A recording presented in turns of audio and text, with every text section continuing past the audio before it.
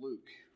It's one of the Gospels, and we started looking at how a man by the name of Luke, who gets credit for writing that book, did a bunch of research in order to study out the life of Jesus, his birth, the things that he taught, the miracles, his death and his resurrection, so that he could share with his friend Theophilus that what he heard was actually true, that he could have confidence to know that what he heard was true. We were also challenged in this room to make sure that we were reading God's Word so that we could have the confidence to know God's Word and the courage to live it out when we had the opportunity. And I pray that you guys had the chance to do that you were able to get alone with God and read His Word, and that you were able to say, hey, God, maybe I don't understand this right now, but you can help me understand this. And that God showed you, and that you had the confidence that whatever He was teaching you in your Word that day, that you were able to apply that to your life and even have the opportunity to share that with other people. Now, I know with Thanksgiving, there's lots of extra things going on with traveling, and those kinds of things are less likely to happen. And it doesn't matter what week it is actually. If you didn't get the chance to do that, today is a new day. This is a new week to make sure that you're in God's Word, so you're confident that what it says, so then you have the courage to live it out. So today we're going to continue in the book of Luke, and we're not actually going to get to the life of Jesus yet. We'll get there, I think maybe next week, but we are going to look at the foretelling of the birth of John the Baptist. And we're going to have a few side steps of application for us along the way. And ultimately, we're going to see that there's a little bit more that we can apply to our life, even based on the fact that of who John the Baptist was going to be.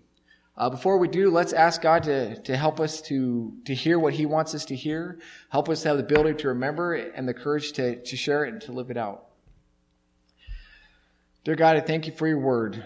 I really do. I thank You, God, that You have taught me so much, even more than I could possibly share with anybody. And I just pray that You'd help me to be accurate in how I teach it, and help me to be accurate in how I live it out, and help me to have the boldness and the courage to share it with others and to live it out in my life too. I just pray that You'd help us to set aside all the things in our minds that we're thinking about right now, all the concerns and the hurts and desires that we have that we want You to answer. I just pray that You would help us to focus on You and that You would teach each of us. In Jesus' name, amen. Okay, so let's start with verses 5 through 7. So Luke chapter 1, verses 5 through 7. And I'll read that and we'll start looking at it, at what it means. It says, in the time of King Herod of Judea, there was a priest named Zechariah, who belonged to the priestly division of Abijah. His wife Elizabeth was also a descendant of Aaron. Both of them were upright in the sight of God, observing all the Lord's commands and regulations blamelessly. But they had no children, because Elizabeth was barren, and they were both well along in years. Okay, so Luke starts out with this guy by the name of King Herod. And as he's writing to his friend Theophilus, Theophilus is a Roman ruler or of some sort. He's in the high official in the Roman government. And so by the fact that Luke is telling him about King Herod, he's going to be able to connect that this actually happened, because it was a long time ago as far as Theophilus' life went. And so he can look and say in history, yes, I know for sure that King Herod was alive. And this is the same time that happened. I can connect some dots and say, okay, more than likely that this is true. But also, we see that when Luke wrote about these people, he started with John the Baptist. The other Gospels don't do that. He starts with John the Baptist, the foretelling of his birth. The other Gospels don't do that. They start with John the Baptist already being 30-something years old, out and doing his ministry. But Luke is looking back and saying, I want to convince you, Theophilus, that this is true. I'm going to give you as much information as I can about what's going on in this time frame of life. And so that's part of why he starts back with the foretelling of John the Baptist's birth, because he had parents who raised him to know the Lord, and then he was able to live that out in his life. Zechariah was the father of John the Baptist, and he belonged to the priestly line, which there was 24 different divisions. And this is the priestly line of Abijah, which is number 8 out of 24. And his job was to perform specific functions for the temple of God, which we'll look at a little bit later, but we're not yet. His wife's name was Elizabeth. She was also from the line of Aaron. And it says something here I'd like to focus on. So this will be our first sidestep. It talks about how they were upright in the sight of God, observing all the Lord's commandments and regulations blamelessly. Which probably you think, yeah, that's exactly what you should be doing. Even in Numbers 18:6, it says, these priests were dedicated to the Lord to perform the services for the tent and meetings. That was their job. You would expect. You expect a vice president to act a certain way. You expect a pastor to act a certain way. You expect a teacher to act a certain way. Why would you expect anything different from them? But the thing that makes these two very special, in my mind, is the fact that they did not receive everything they wanted from the Lord just because they were serving him blamelessly and wholeheartedly. This couple wanted a child. Elizabeth was barren and she could not have kids. Now, in today's world, that's not really that big a deal. Maybe you guys have sisters or mothers. Well, not mothers. That wouldn't make sense. But sisters or friends who were not able to have kids. And you just say, you more feel sorry for them. I know this is something that you want to do. Well, maybe you can adopt, or there's all sorts of medical procedures that can help you have kids. There's people today who say, I don't want to have kids, so I'm just not going to have kids. But it's not really that big a deal. It wasn't linked to something about God being unhappy with you. Back then, though, it was a very big deal not to have kids. It was a bigger deal for the woman than for the guy, but for the couple, not having kids said a lot about you. We find out in verse 25, Elizabeth does eventually get pregnant, and she says, the Lord has shown his favor and taken away my disgrace among the people. Now picture Elizabeth, she's at the a little supermarket, and she sees this group of women. They got a baby right here, and they got a baby on their hip, and there's 3 or 4 little ones running around. And as she walks by with nothing, she's got her grocery sacks, and all these women start whispering. And they're thinking, what's wrong with her? What did she do that made God unhappy with her that she's not having kids? So she's got the pressure of other women. She's got the pressure of other men. Because back then, you could be divorced because you didn't have kids. And so when the guys are gathering around, she knows they're talking about her, saying, if that was my wife, I'd get rid of her. But it gets worse than that, because the Jewish rabbis had a list of people that were excommunicated from God, and one of those was a Jew who had a wife and didn't have a kid. It was a very bad thing to not have kids. Today it's no big deal. Back then it was a big deal. But that didn't stop them from worshiping God wholeheartedly. And we shouldn't let that stop us either. But how many of us, or how common is it for the human mind, human nature, to say, you know what, God, I've been praying for a loved one for X amount of time. I've been praying for this person to get healed for, like my brother. Since he was 17 and I'm 38, so 21 years, I've been praying for my brother to get better. Because he missed the whole year of his senior year of high school with some chronic fatigue. All he did was sleep. He'd lay there, and I'd go check on him in the middle of the night, and I'd think, is he still alive? Because his chest just barely moved. So I couldn't even tell if he was alive. 21 years of praying. Maybe it's easy for the human mind to say, haven't I proved myself yet, God? I've been praying about me and my spouse, and I've been doing all the changing. I come to church by myself, or I try to make sure we walk with the Lord, and we give, and we do all these things, and nothing is happening. What's the point? Maybe the human mind says, I'm just going to give up on God. God, he could, God is so amazing. He could say, okay, you're healed. Okay, here's a job. Okay, here's your loved one. It is not hard for him. He spoke creation into existence. He didn't have to work really hard and work up a sweat to make these things happen. He just spoke, and it's easy for us to say, God, you can do that. Why don't you do that? And then when he doesn't make you better, when he doesn't help your child come to know the Lord, when he doesn't do these things, it's real easy to say, you know what?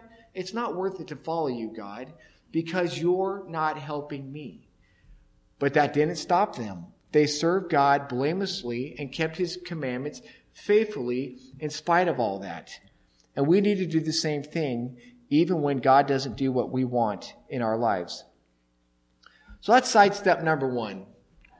As we continue through Zechariah, he is given this opportunity to serve in the temple. It's just something that he's supposed to do.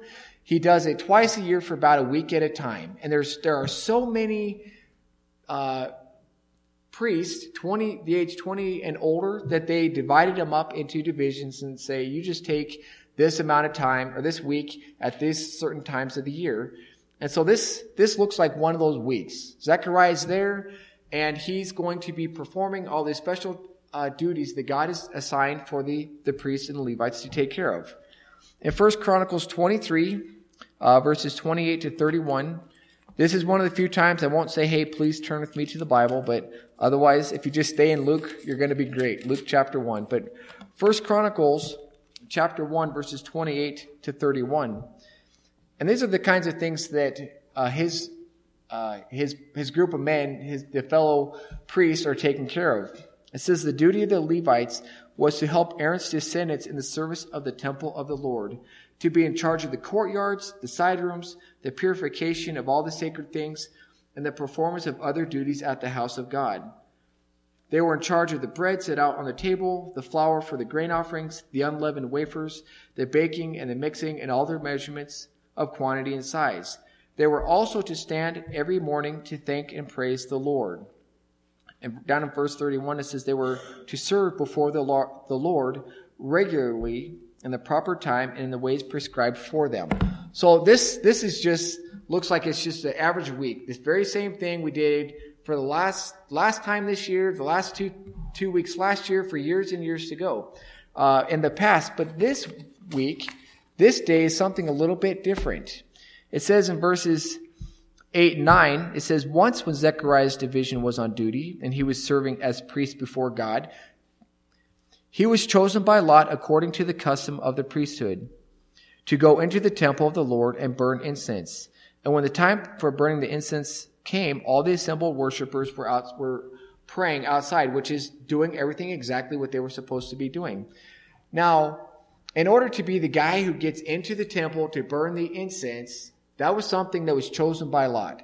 I told you there were so many of these priests that tasks were divided, but when you got to go into the temple to light the incense, that was a once-in-a-lifetime opportunity. This was the only time that Zechariah was going to get his chance to go into the holy place and burn the incense in the temple, which is a very special time in his life. And we know, as we read, we know that Zechariah has been praying for a son. And it looks to me like he's been praying as he walks into this temple.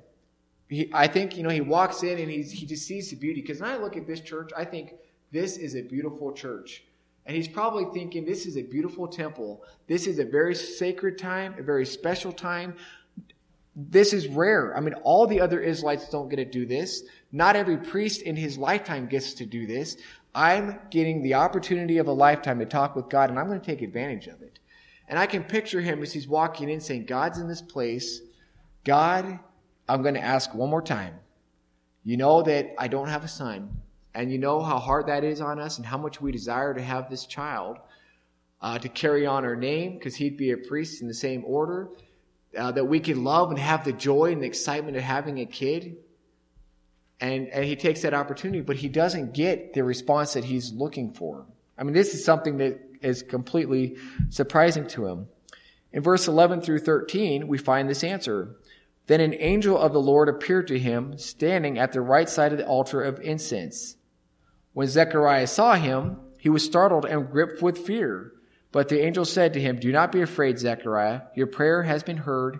Your wife Elizabeth will bear you a son, and you are to give him the name John. I don't think he was expecting. I mean, he's doing his job. He's burning the incense. He's getting everything measured, and he's like, I'm doing this right. This is my once-in-a-lifetime opportunity. I'm going to remember how you do this, and so I can go back home and tell my wife Elizabeth about this. And he's just so focused, and all of a sudden this angel appears. And he responds exactly the way everybody else does. I'm afraid. What is going on? There's this angel here. And the angel says, it's okay, Zechariah. God has heard your prayer. And I'm here to tell you that your wife Elizabeth is going to have a son. And that's pretty much all we see at that moment. But he's afraid. But he's going to have the son. And then in verses 14 through 17, which we're not going to read quite yet, we'll come to that later. But we see that this child to be born was not just any normal child. He's going to go as a forerunner before Jesus to announce that Jesus is coming. He's going to turn the hearts of the fathers back to the children, and the children's hearts back to the Father before the day of the Lord comes. But before we get to there, which you'll know we're almost done when we do get there, I want to continue with the rest of the story, and I just want to read verse 20, the continuing account of the time of Zechariah in the temple talking with the angel. Verse 18, Zechariah asked the angel, "How can I be sure of this? I am an old man. My wife is well along in years." He asked a very good question in my mind. I mean, he says, I'm old, and I don't know how old that is. I don't know if that's 50 or 60 or 70, whatever he considered old. And he's nice to his wife because he doesn't say, "My wife is old." He says, "My wife is well along in years." I don't know if he's afraid that the angel's going to say, "Hey, by the way, your husband called you old," but he says, I'm just going to say my wife is well along in years. And which is a very common thing. The biological clock has stopped. It's not something that was an everyday occurrence. I mean, how many people can you think on your fingers of who had this kind of experience? The very first one that comes to mind is Abraham and Sarah having Isaac. And when Sarah heard that she was going to have a son, what did she do? She laughed because, yeah, right, this is not, how in the world can I ever, my body at 90 years old, have a baby? That's something that's pretty unheard of. I can't imagine being a dad at that kind of age, but it was one of the few times, if you look back in history and say, yeah, look, it has happened. And so this is very rare in his life or in the Bible times. So he's asking, I feel like, a very good, legitimate question. One that we'd probably find ourselves asking if we were put in the same situation. Now the answer to Zechariah's question, verses 19 and 20. The angel answered, "I'm Gabriel. I stand in the presence of God, and I have been sent to speak to you and to tell you this good news. And now you will be silent and not able to speak until this day happens, because you did not believe my words, which will come true at their proper time." It's as if the angel says, okay, you're in the temple of God and you're praying, and I show up and I tell you that your wife is going to have a son. That's not enough proof that this is going to happen. I mean, how many of you have ever seen an angel? Anybody ever guarantee you anything like that in your life? I mean, I look and say, why couldn't you believe that? And the angel says, look, bud, you don't want to believe this? Here's something that you will believe. He says, you, buddy, are not going to be able to speak for the next 9 months. Because we find out, if you look at verses 23 to 24, that when his time of service was completed, so he finished out that week and he returned home, it says, after this, his wife Elizabeth became pregnant. And you're pregnant for 9 months. And so it was very quiet around that house. She thought she had a hard time getting him to talk back before that. After that point was going to be really difficult. That sign language just isn't quite the same, I don't think, for a woman in communicating.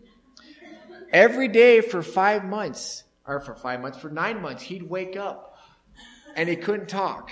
And that would be a reminder to him, hey, John, this baby is really coming. Because you guys know, when you first find out you're pregnant, your wife might be morning sick, but that's it. It's not like all of a sudden there's a beach ball out there. You can't tell that she's pregnant. As time goes on, obviously it gets more noticeable. But it's going to be a reminder to look, John, this was a promise. You prayed for this. This is a guarantee that this is going to happen. And this is also a reminder, John, that you didn't believe the words that you prayed when I told you that this was what was going to happen. So side step number 2, just because you're walking with God doesn't mean you're going to not struggle with something. Now, God has brought me a long way, and I told the nursing home and the care center last week, we talked about the parable of the persistent widow, and I told them my struggle in being persistent in praying. And the reason I struggle with it is because God doesn't guarantee that something is going to happen just because I pray. Even with my brother getting better, or it's like God has never said, Joshua, just keep praying that's going to happen. There's no guarantee that that's going to happen. But I can't let that be an excuse. Maybe you struggle with something else. Maybe you struggle with anger. Maybe it's bitterness. Maybe it's greed. Whatever it is, because we are all human and we struggle with something, we don't just say, well, that's the way I am. I don't have to trust God, or I don't have to worry about my tongue because that's just the way I am. We got to make sure that we take it to God and we don't try to deal with it on our own. God's there. He can help you, and He will help you get through these things. And I feel like in my own life, God has helped me to learn to be persistent. And when we get to that in Luke, I'll share the story that kind of really, God really taught me a lot and helped me to get over my lack of persistence in prayer. But I don't want to do that now because that takes the fun out of it in like 10 months or something. So, okay, so far we have, just because you're faithful doesn't mean you're going to get everything you want. And just because you're walking with God doesn't mean that you're not going to struggle with something. And this all works together in the story of John the Baptist. So now we get to this little baby that's going to be born. His name is going to be John, and he's going to have quite a schedule ahead of him of things he's going to accomplish. And we find those in verses 14 through 17. It says, "He will be a joy and a delight to you, and many will rejoice because of his birth." Now just imagine Zechariah and Elizabeth. You have this, you go through your whole life, your whole married life, and you're wanting one thing. You want a baby, and you don't get it. And all of a sudden, you find out that you're pregnant, and you go through all the stages. You feel the baby kick, the baby's finally born, and you get to say, look, I don't care how old I am. Look at this baby. I'm so proud of this baby. Now, when Leslie was pregnant the first time, it wasn't like this big struggle to have a baby. And she had a C-section, which made it easy to know exactly when the baby's coming. And I don't know exactly how Zechariah and Elizabeth felt about having their only child, but I remember when Noah was born, I was standing at the door, the operating room door. I had this mask over my face. I was sick, but I wasn't showing anybody. Just as best as I could hide it, I was hiding it. And I was just waiting. I was at the door waiting to just charge through to go meet this kid, to go have this kid come. I was just thrilled to death. Every part of Noah's life, when he was trying to sleep through the night, and when he's trying to learn to crawl, when he was trying to be potty trained, I was like, everything was a novelty. Everything was super wonderful. I was like, I had all the patience in the world for this kid. Having a second kid, I can imagine having 4 kids. It's like, okay, the novelty's done. Hurry up, sleep through the night. Hurry up, learn to talk. Hurry up, be potty trained. But for the first kid, there's just all this joy and excitement. So if you're a firstborn in here, remember that. You're something extra special to your parents. Anyway, it says you'd be a joy and a delight to everybody else. Imagine all these other friends that would be sharing in their joy and their excitement. All her friends they wanted to tell her that they were having a baby, but they knew it would make her feel bad. All her friends that would huddle around and cry like women might do because she doesn't get what she was wanting, and they feel bad for her. All the joy and excitement of something that was so impossible happening. He's going to bring joy to a lot of people. In verse 15, he will be great in the sight of the Lord. Now, in Matthew 11:11, Jesus says, "Among those born of woman, there has not yet arisen anyone greater than John the Baptist." John the Baptist has a very special mission. He's going to do one thing that not everybody else was going to have the opportunity to do, and that was to go as the forerunner and say, "This is Jesus. You guys repent and trust him for your salvation, and you can be saved." And that was the very special thing that he was supposed to do. But not every baby, even though they're cute as a little baby, they don't all turn up, Caleb. They don't all turn up to make their parents proud all the time. Because you have people who are here in church that I would say, hey, I'm proud of you guys, but there's people who are sitting in jail right now because of something that they did. There's people who are in the grave because of other things that they did. So we know that it's not something that's just common for every kid. Maybe to a mother, their child is special, but not everyone turns out to be that special one. And then just being a parent and knowing that, hey, my kid's going to turn out. I mean, that's one of the best things in the world. You have all this hope. You take them to church, you put all this time into them, and you let them go, and you have all the hope. And then I assume everybody in here is going to turn out great, but I know not everybody does. And so they have this extra assurance that this is going to be a special kid. It says he will not drink wine or other fermented. He will not drink wine or other fermented drink. Now, it was not a sin to drink alcohol or to drink wine. Jesus turned water into wine. But it was to say that he is not going to be controlled by anything. You know, some people drink alcohol and wine because it helps them relax. It gets the stress out of my life. I can just set aside the cares of my day. Some people, there's the opposite. It kind of stimulates them and helps them to have the energy and the emotion to get through these things. But he says, God's saying, I don't even want this kid to be controlled by anything except for me.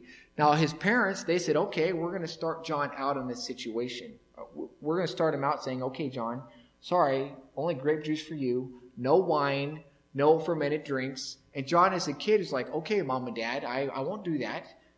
But then once John gets old enough to go hang out with his friends, he gets old enough to move out on his own.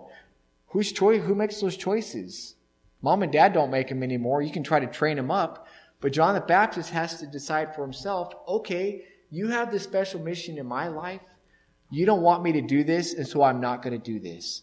And so John makes his faith his own, and he carries on this, what was taught, encouraged about him not to do. So he doesn't take wine or other fermented drink. Verse 15 also says, he will be filled with the Holy Spirit even from birth. Now, normally, we get the Holy Spirit when we trust Jesus Christ as our Savior. We have the Holy Spirit as a deposit guaranteeing that we're going to have eternal life. That's what Ephesians 1 verses 13 to 14 tell us. So it's not like John the Baptist was saved from a baby, because you got to make that decision on your own. A baby doesn't make it. You can't make it for your baby. So it doesn't mean that he was saved, but it means he was going to be influenced. He was going to be directed by the Holy Spirit even as a baby, even from the womb, because we find out, as we'll get to in a couple weeks, but a little sneak preview of when Elizabeth was pregnant. She was 5 or 6 months pregnant. Mary was also pregnant. She was just like barely pregnant. I mean, it's like flat tummy, no ultrasound, hardly tell, kind of pregnant. And she goes and she visits Elizabeth, and all of a sudden, Elizabeth knows before Mary has even told her, I decided I would be the mother of Jesus. I said yes to God. This baby inside of Elizabeth's womb jumped and leaped for joy because of the fact that the Savior had just entered the room in the womb of Mary. So the Holy Spirit was influencing John even from the mother's womb. Now, you know that, babies, they can be a little bit inside their mother's womb. I know my mom told me when me and my brother were in there, she'd go in the water and we'd start squirming and kicking because it was cold. But there's no way that a baby in a womb can see another baby in a womb when they have some kind of connection. It's just not going to happen. They can't see out. We can't see in. There's just no way. So the Holy Spirit completely poked this kid in the rib and said, get excited, for him to respond in such a way that was showing that the Holy Spirit was influencing him even from birth. So continuing about what this kid is going to be like, verse 16 says, many of the people of Israel will he bring back to the Lord their God. Now you think about the Israelites, and you think about how they were slaves in Egypt. They didn't like that, but they were. And as soon as they got out of Egypt, they started complaining because the Egyptians were chasing them. And the first thing they say is, you expect us, there's not enough graves in Egypt? You brought us out in the desert to die? After God had already showed them all these miracles. I gave you proof that I am real, that I am your God. And over he gives them water, he gives them manna, he gives them bread. He helps them fight their enemies. And he helps them win. And over, these people turn back from God. And they had a connection with God, a more visible relationship than you and I do, because they were God's chosen people, and he kept revealing himself over and over and over. Now think about, fast forward to the end of the Old Testament. Between the Old Testament and the New Testament was about 400 years, called the silent years. Now, if the Israelites can hardly walk with God and follow him when he's obvious and present in their life, how in the world are they going to do that when God's not speaking to them? When there's not people saying, get back in line, Israel. And so John the Baptist has his major job to do of trying to bring the Israelite people back to God, which he does. When he goes out into the desert, people go out to him. Multitudes, great numbers of people go out to see, what is this guy doing out there? What is he saying? And he starts having the opportunity to turn this people back to the Lord. Verse 17, and he will go before the Lord in the spirit and power of Elijah, to turn the hearts of the fathers to their children, and the disobedient to the wisdom of the righteous, to make ready a people prepared for the Lord. There's a lot in that sentence. First of all, he's going in the spirit and power of Elijah. Elijah on Mount Carmel was willing to face 850 prophets versus one himself. And he was standing before all of them, showing in this big competition to say, look, you guys dance and cut yourselves and try to get fire to come out from heaven on your sacrifice. I'm going to pray to God and see if I can get sacrifices to fall from heaven on my sacrifice. And all these Israelite people are watching. And it's one guy all by himself. And John the Baptist is kind of the same way, because he goes and he's trying to convince all these Israelites, this is the Savior you've been looking for. This is the one that you need to turn to for your salvation. He also takes on told King Herod that it was unlawful for him to have his brother Philip's wife, which ultimately got him put in prison and getting his head cut off. He's like, I don't care what you guys think. I don't care who believes what, but you guys need to know this is the message of the gospel, and you guys need to believe it. I'm the guy who's going to come and tell you this is going to happen.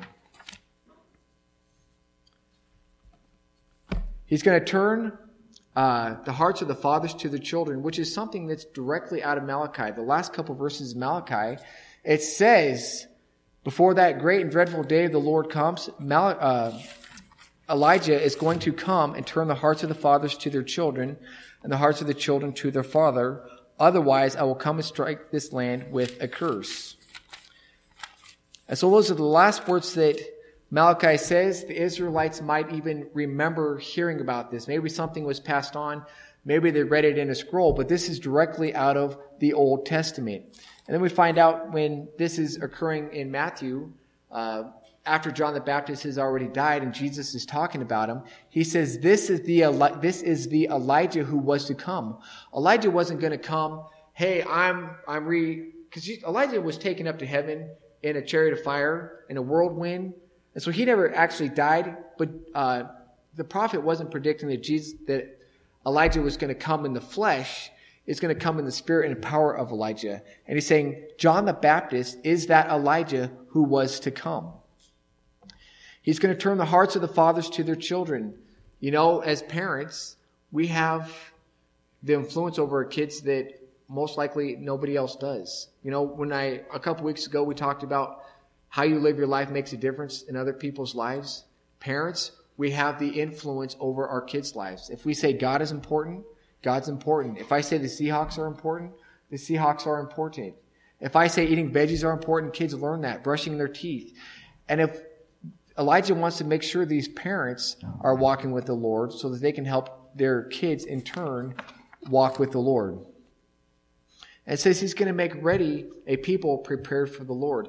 Elijah did this in two ways, because he first of all said, I'm going to let you guys know that Jesus is coming, and he's coming very soon in the next couple of days, and go and listen to him. But also he's preparing the way for the Lord, because the Lord is going to come again to be the Savior of the world if people will accept him as their Savior. Jesus is going to come and take people home for all eternity. So Jesus has, now that we fast forward 2,000 years, Jesus has already come once, right? We're going to celebrate that. Actually, timed, I think, just right to have Jesus be born on Christmas Day. And we're gonna celebrate that on Christmas Day. Jesus came one time. He was a baby.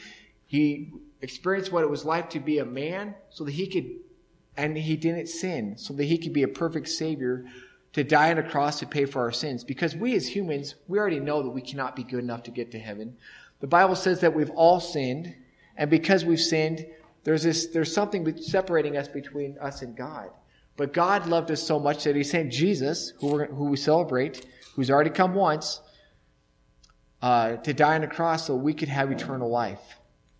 So Jesus has already come once, but Jesus is coming back. Are you ready? Are you ready to meet Jesus?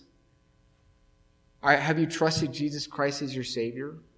You know, it was an exciting time, a little frustrating time. When I was the youth pastor at church, there was two kids one that I had worked with since the third grade.